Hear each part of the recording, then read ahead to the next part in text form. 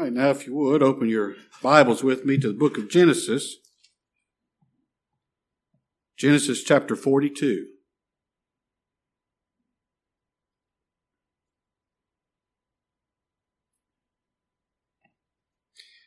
We'll read the first 35 verses of Genesis chapter 42. Gary, after I read this, would you come and offer prayer for us, please, sir? Now when Jacob saw that there was corn in Egypt, Jacob said unto his sons, Why do you look one upon another? And he said, Behold, I have heard that there's corn in Egypt. Get you down thither, and buy for us from thence, that we may live and not die. And Joseph's 10 brethren went down to buy corn in Egypt. But Benjamin, Joseph's brother, Jacob sent not with his brethren, for he said, Lest peradventure mischief befall him. And the sons of Israel came to buy corn among those that came, for the famine was in the land of Canaan. And Joseph was the governor over the land, and he it was that sold to all the people of the land. And Joseph's brethren came and bowed down themselves before him with their faces to the earth.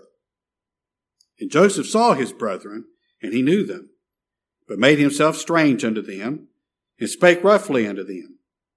And he said unto them, Whence come ye? And they said, From the land of Canaan to buy food. And Joseph knew his brethren, but they knew not him. And Joseph remembered the dreams which he dreamed of them, and said unto them, Ye are spies, to see the nakedness of the land are you come? And they said unto him, Nay, my lord, but to buy food are thy servants come. We are all one man's sons. We are true men.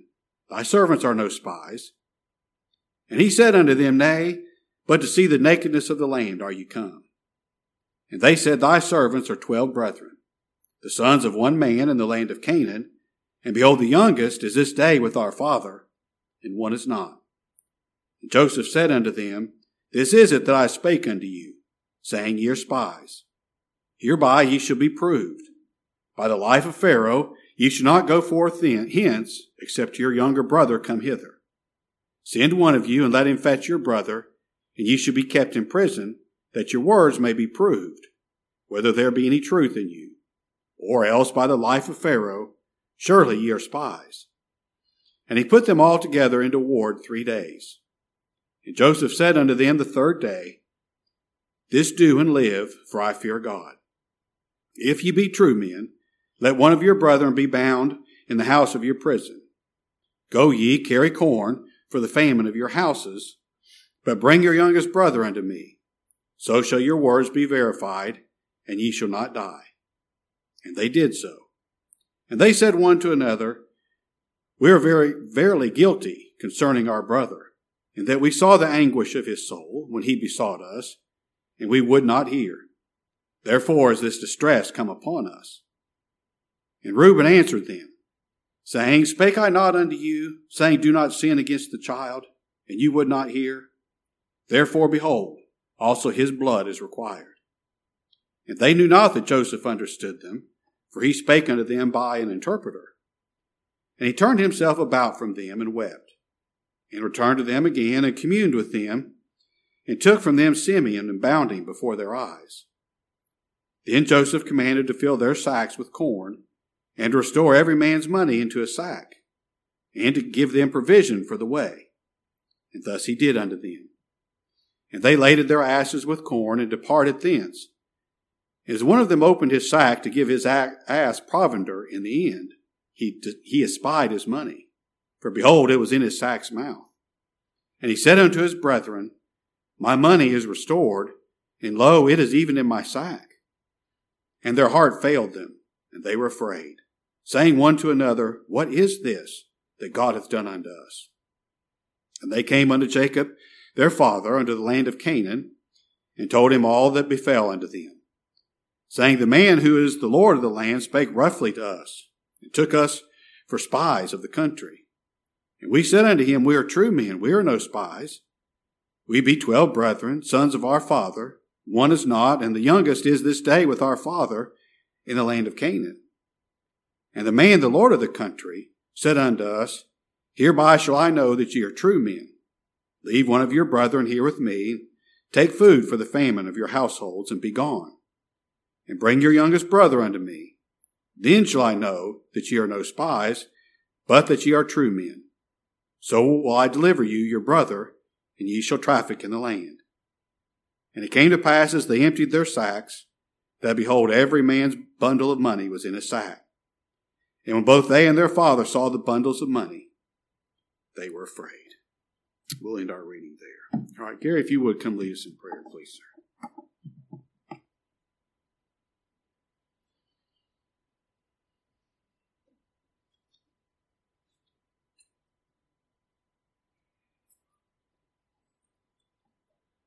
Our dear, most precious Heavenly Father,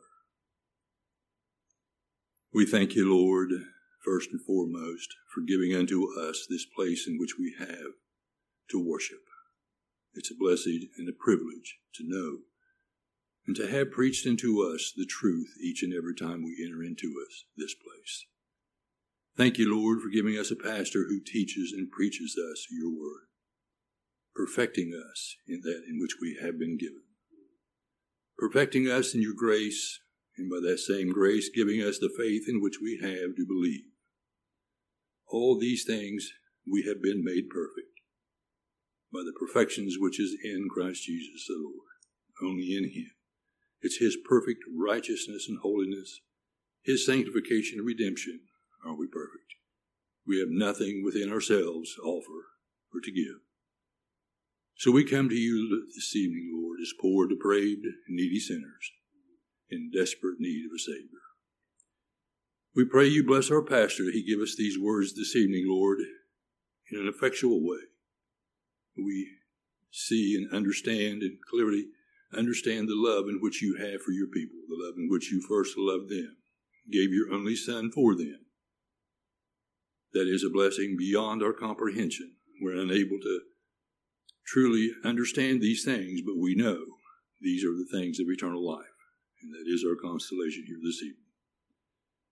And we pray, Lord, for those in whom are going through the troubled times, those difficult times, these trials and tribulations of this world, the infirmities, the afflictions of these fleshly bodies. All these things we know don't happen by chance. These things, as in all things, has been ordained by you and are coming to pass in that perfect order.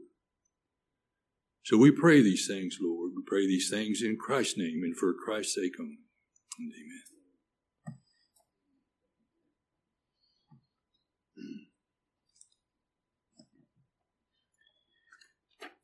Hopefully you still have your Bibles open there to Genesis chapter 42. I've titled the message this evening, From Famine to Abundance.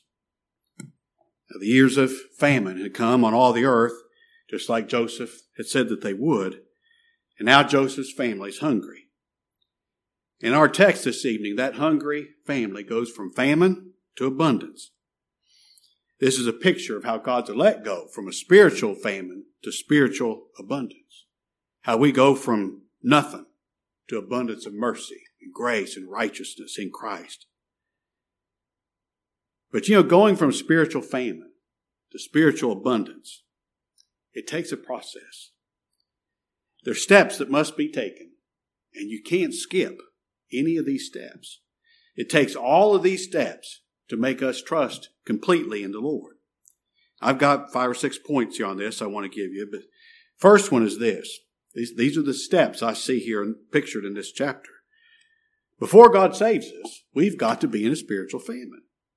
Verse 1, now when Jacob saw that there was corn in Egypt, Jacob said unto his sons, Why do you look one upon another? And he said, Behold, I've heard that there's corn in Egypt. Get you down thither, and buy for us from thence, that we may live and not die. Now, verse 57 of chapter 41 says, All countries came into Egypt to Joseph for to buy corn, because the famine was so sore in all the land. That word sore means that the famine was strong. It had a strong grip in all the land. And it made the situation urgent for everybody.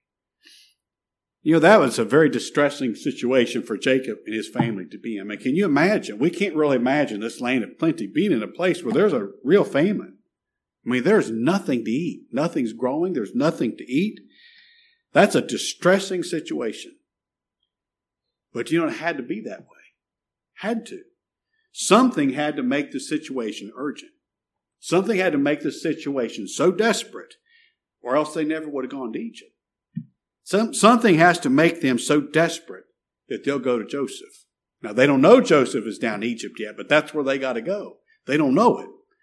But the situation had to be dire to make them do that. Isn't that a picture of what God does for his people? I can't tell you how many people have told me this story, that they were in false religion and quite happy to be there.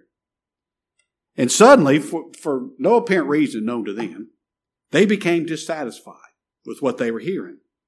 They started to starve spiritually. They used to be happy. Nothing's changed but them. Now they're miserable. Now that's an uncomfortable feeling, isn't it? To just be dissatisfied with what you're hearing and not know why. But the Lord had to do it that way. He had to make them miserable before they'd ever leave the comfort of their false refuge. He had to make the situation dire before they leave. The Lord had to make them miserable where they are, so they'll go looking for something else. See, the Lord used that misery to draw them to Christ, didn't he? It had to be that way. See, we will only go looking for salvation in Christ when we find out we don't have any hope in ourselves. That's why Jacob told his boys, quit sitting right here looking at one another. There's no answers to be found in each other. We can't be looking at each other. There's no hope to be found in us. We've got to go somewhere else. We've got to go somewhere where there's some hope. But the Lord has to make us hopeless in ourselves before we'll go looking for hope in Christ. Now, like I said, that's a miserable feeling, but it's necessary. You can't skip this step. The Lord making us miserable in ourselves, because the only way we'll ever trust Christ completely is if we learn that we can't trust ourselves in any way. See that? We can't skip that step, can we? Then the second thing is this. Before God saves his people, we're going to have to hear of Christ. Now somehow, I don't know how, but somehow Jacob heard there's bread in Egypt. He said, let's go there and get some before we die.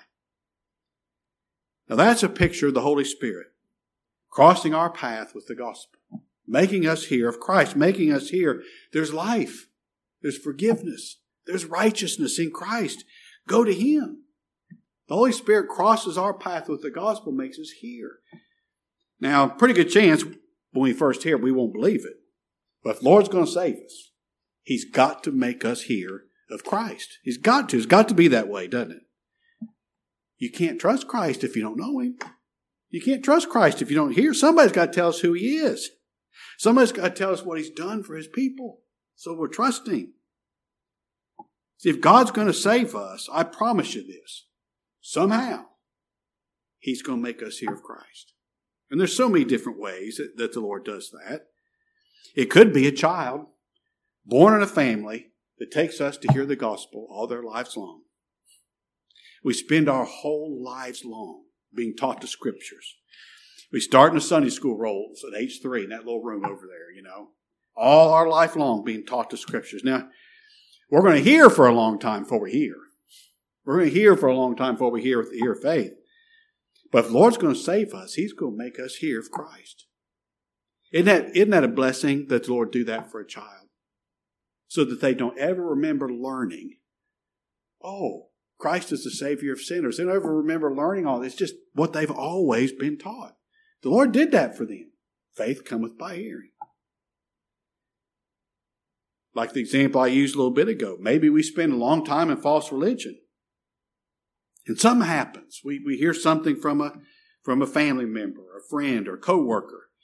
And maybe it seems like such a small thing, such an insignificant thing, but it's something that the Lord uses to make us hear of Christ.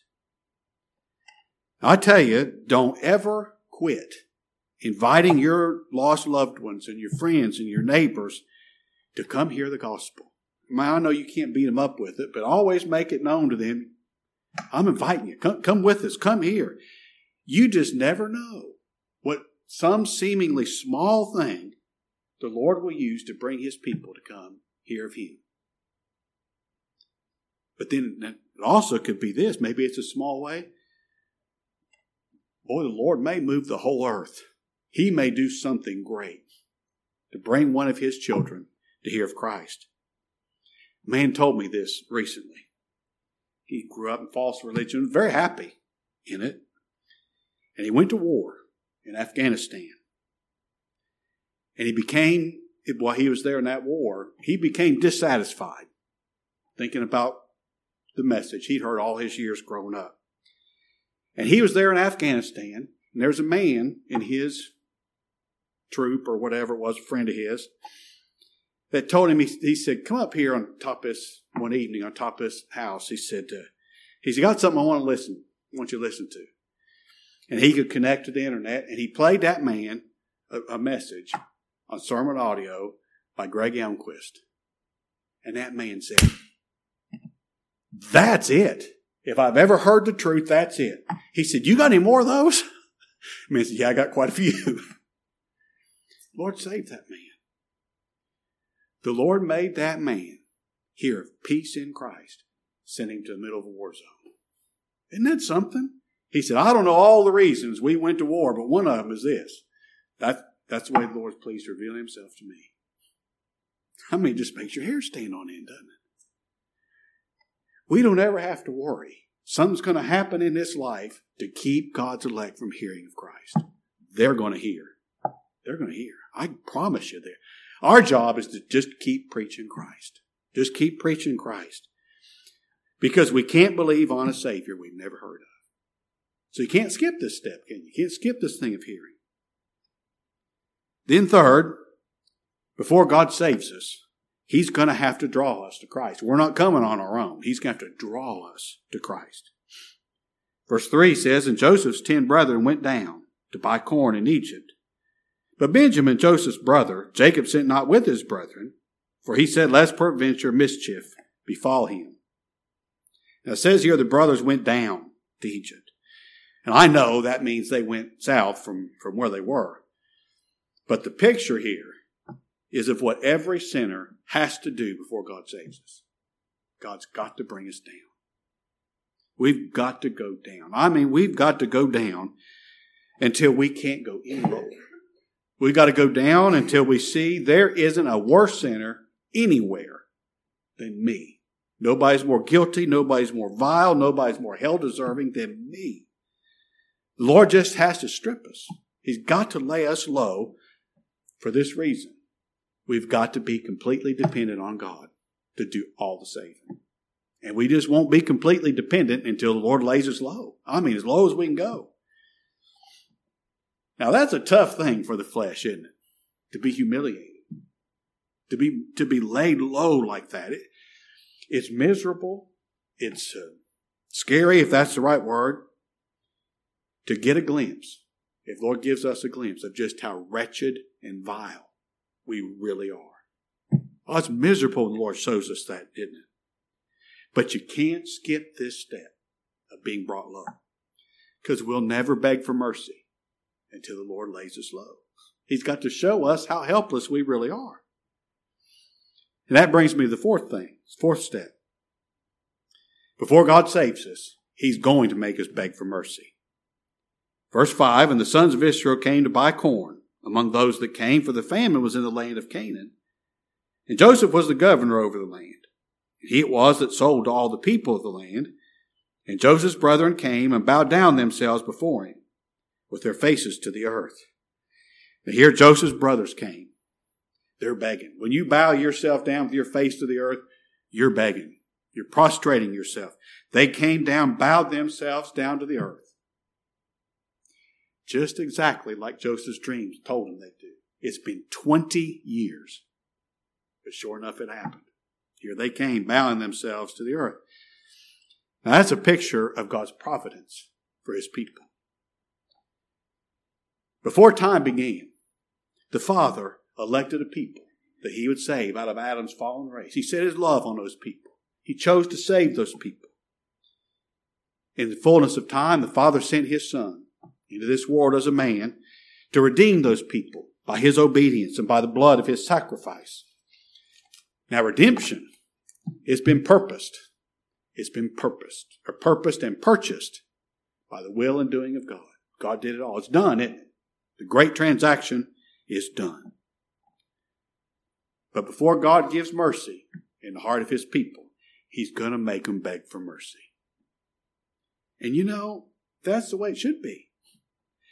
A guilty man should beg for mercy, shouldn't he? I mean, we don't deserve mercy. The guilty should beg for mercy. That's the way God does things. And in case you've ever missed it, let me tell you one more time. You and I are guilty. Tell you what to do. Come to Christ. Come beg him for mercy. Now let me tell you about this thing of begging for mercy. God doesn't have to show us mercy just because we beg for it. Now, he will, but he doesn't have to. God does not have to show us mercy just because we begged for it. If that were so, that would make our begging a work that God was pleased with. Now, that can't be so. That can't be so. Well, that's impossible. God does not have to show mercy to any of us. But God is going to show mercy to somebody. He is. He must, because that's his nature. God's nature is mercy. So he's going to show mercy to somebody. It just doesn't have to be me. Bob, it doesn't have to be you. I mean, it doesn't have to be us. But it's going to be mercy for somebody. That's why we beg for mercy. We've got to come and beg for mercy. Here's how this thing of mercy works, and here's how pretty much everything God does works. The Father has purposed mercy for his people. Our prayers, our begging, it doesn't change God's eternal purpose and will, does it? No, God's purposed mercy for his people. The Son purchased that mercy by his sacrifice for his people. But left to their own devices, those people never seek it out. They'll never come begging for mercy. So you know what God does? He is the one that puts it in their heart to beg for mercy. He makes them beg for mercy, and then God gives them mercy, just like he purposed to do all along. See, whenever God is getting ready to do something, he always puts it into the heart of his people to pray for it. And then he does it. And then he does it. You know, whatever it is that's on your heart, tell you what, pray for it. Whatever it is on your heart, pray about it. Whatever it is, the Lord put it there. Pray for it.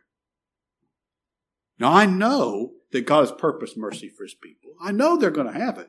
But you can't skip this step of begging for mercy, can you? Now, God, in his time, he's going to make us feel our need of mercy. He's going to make us feel our guilt. He's going to make us feel our need of mercy. And he's going to make us beg for it. And then he'll show us mercy. And here's why all of God's people willingly beg for mercy. It's my fifth point. Before the Lord saves us, he's going to expose our guilt. Our guilt has got to be exposed. Our sin must be exposed. That's what happens beginning in verse 7. And Joseph saw his brethren, and he knew them, but made himself strange unto them, and spake roughly unto them. And he said unto them, Whence come ye? And they said, From the land of Canaan, to buy food. And Joseph knew his brethren, but they knew not him. And Joseph remembered the dreams which he dreamed of them, and said unto them, Ye are spies. To see the nakedness of the land are you come? And they said unto him, Nay, my lord, but to buy food are thy servants come. We are all one man's sons. We are true men. Thy servants are no spies. And he said unto them, Nay, but to see the nakedness of the land are you come. And they said, Thy servants are 12 brethren, the sons of one man in the land of Canaan. And behold, the youngest is this day with our father, and one is not. And Joseph said unto them, That is it that I spake unto you, saying, You're spies. Hereby ye should be proved. By the life of Pharaoh you should not go forth hence, except your youngest brother come hither. Send one of you, and let him fetch your brother. And ye shall be kept in prison, that your words may be proved, whether there be any truth in you, or else by the life of Pharaoh, surely ye are spies. And he put them all together into ward 3 days. And Joseph said unto them the third day, This do and live, for I fear God. If ye be true men, let one of your brethren be bound in the house of your prison. Go ye, carry corn for the famine of your houses, but bring your youngest brother unto me. So shall your words be verified, and ye shall not die. And they did so. And they said one to another, We are verily guilty concerning our brother, in that we saw the anguish of his soul when he besought us, and we would not hear. Therefore, that's the reason this distress has come upon us. And Reuben answered them, saying, Spake I not unto you, saying, Do not sin against the child, and you would not hear? Therefore, behold also, his blood is required. And they knew not that Joseph understood them, for he spake unto them by an interpreter. Now here's how Joseph is going to expose the guilt of his brothers. He accuses them of being spies. Now spies, they go behind enemy lines. They don't belong there. They're not friends with the people that they pretend to be, but they're not. They're spies. And they try to take what doesn't belong to them. They try to unlawfully take and steal what doesn't belong to them by tricking people. Now that's most religious people. They're spies. They're trying to get what doesn't belong to them. They're trying to trick God into thinking that they're righteous enough that God might give them eternal life. Religious people or spies are just trying to get something in an unjust way. They're trying to get salvation by their works, even though Scripture says salvation is not by works. They're trying to get something in an unjust way. They're trying to do something to make God obligated to save them. God has to be merciful to me. God has to bless me because I've done A, B, C, and D. They go through religious ceremonies. They walk an aisle. They go and they pray through it. They get baptized. They change their lives and live a more outwardly moral life. Now, all the time they're doing that, they completely ignore the law of God. And you know why they ignore the law of God? Because they can't keep it. They know they can't do what the law requires. So they make up their own version. They make up their own religious code, their religious standard, and they make salvation dependent on their standard, not God's standard. What they're trying to do is take salvation instead of receiving it from the hand of God, receiving it by His grace. Now that's unjust, but that's just exactly what a spy will do. Spies, they're sneaky people. They're just trying to sneak around God. They're trying to find a way to sneak around God and get in the back gate of heaven. That's what they're trying to do. And Joseph's brother said, no, we're not spies. We're true men. True men. Now, true men are honest, aren't they? True men, true women, they're honest with God and they're honest with themselves. They're not trying to take credit for something they didn't do. True men don't try to take salvation. They're not trying to do something sneaky in order to get it. True men operate out there in the open for everybody to see. True men beg for mercy because they're guilty. True men receive mercy from God's hand on God's terms by His grace and the merit of Christ, not their own. Joseph accuses them of being spies, and here's how he exposes their guilt. He's been laying this trap for them. He's playing chess, they're playing checkers. He's just laying this trap out for them. And they said, no, we're true men.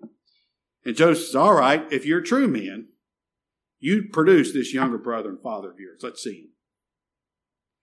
Then they remembered Joseph. Then they did. Then they remembered that one that is not. Now you notice they didn't say he is not because we sold him into slavery. They didn't say he is not because we nearly killed him. But they remember. They remember what they did. Their conscience is bothering them.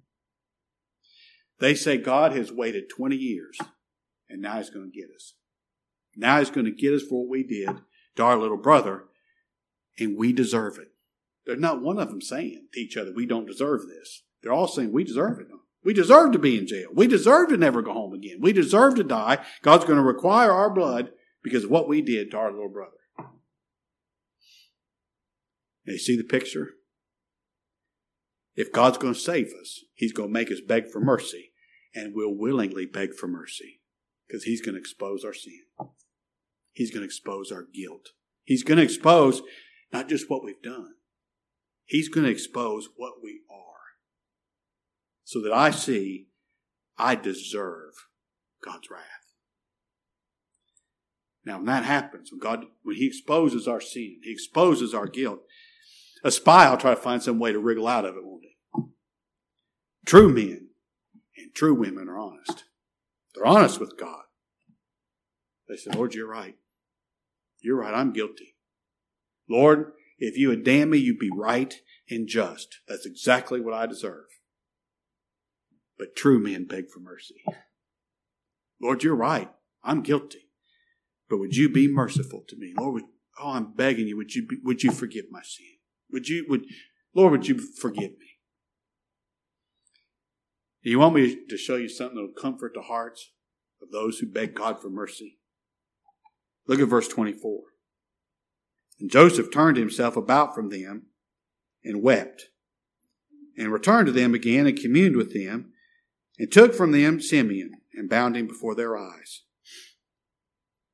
Now these brothers had showed such open hatred of Joseph. They hated him so much they couldn't even speak to him. They hated him. Oh, they hated him. And he's just their kid brother. He just wanted them to like him. He just wanted them to love him. And they hated him. They treated him in such a hard-hearted, just mean way.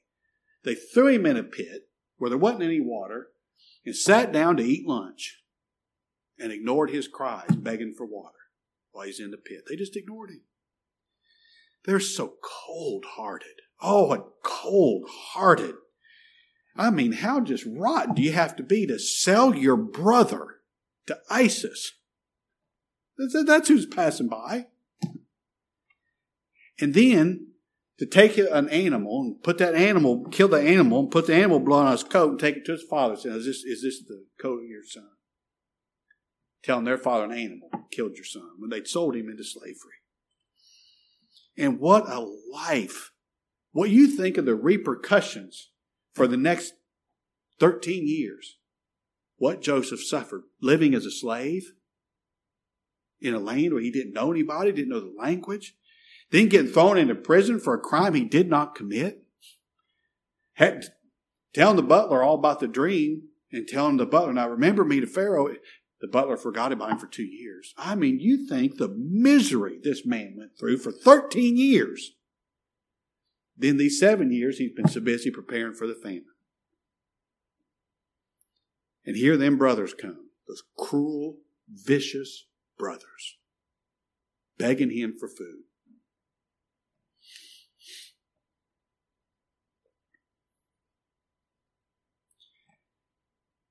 Everybody just thought what we'd do if we were in Joseph's shoes, didn't we? You know what Joseph did after all of that? When he saw the anguish of his brothers, he was moved to tears.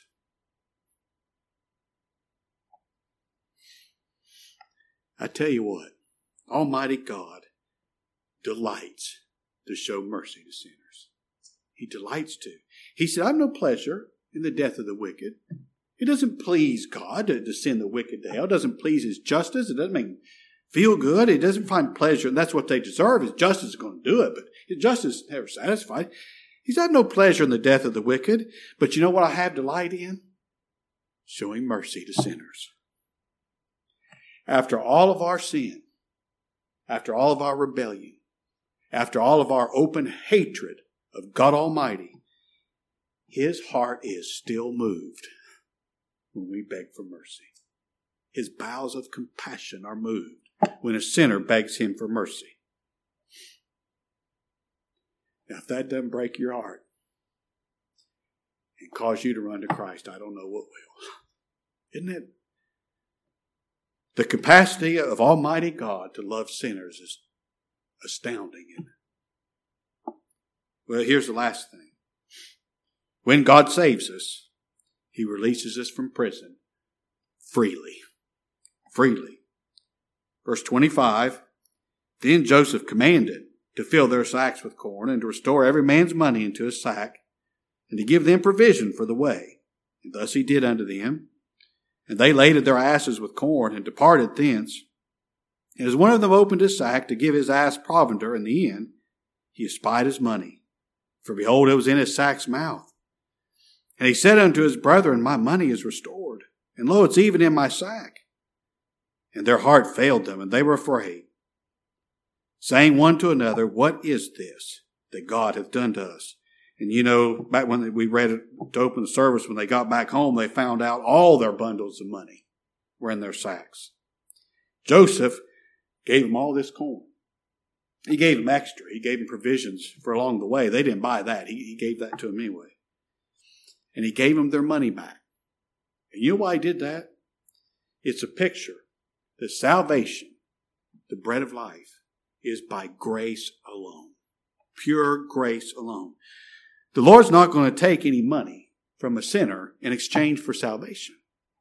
This thing of salvation is not a barter system with God. God's not going to trade salvation and mercy and grace to some sinner for our good works. Salvation is free. It's free to a sinner. You can't have it if you're trying to pay anything for it. It's got to be free. Now, salvation is free to you and me. And you know why? The Lord Jesus Christ paid the price for it with his own life's blood. And he commands it. Just like Joseph commanded their sacks to be filled with corn. He commands that salvation. The salvation he purchased for his people, he commands it to be given to them freely. And it is. Now these brothers, they got as much corn as they can possibly carry. And they got all their money. They got all their money. Now they don't understand what all this means just yet. But here's what they know. They're laden down with corn and they got all their money. They got that corn for free. Now that's the way it is when God first reveals himself to us. We don't fully understand everything that Christ has done for us just yet. But we're going to grow in grace. We're going to grow in knowledge because the Lord's going to teach us. And that's what Jacob and his sons are getting ready to do in these coming chapters. The Lord's going to teach them. He's going to show them what he's done for them. And it's my prayer, the Lord will be pleased to do that for you and me too. That he'll start revealing more of himself to us and what he's done for us. Teaching us by his word. That's the way salvation is. The Lord saves us. He reveals himself to us. He gives us life. Boy, he ain't done with us, is he? And aren't you glad?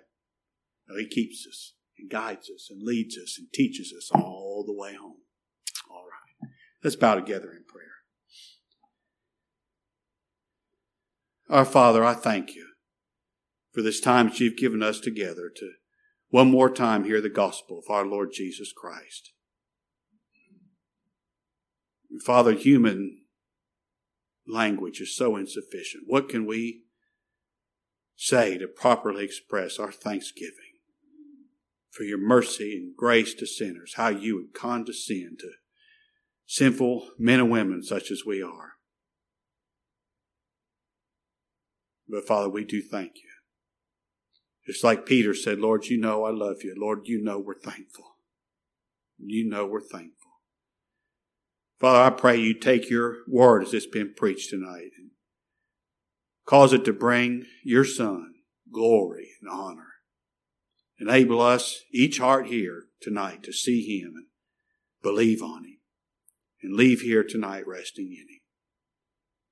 And then, Father, I pray you continue to bless and teach and lead and guide and keep according to your goodness and the riches of your mercy and grace that you have reserved for your people. Now, Father, all these things we ask, and we give thanks in that name which is above every name, the name of Christ our Savior. Amen.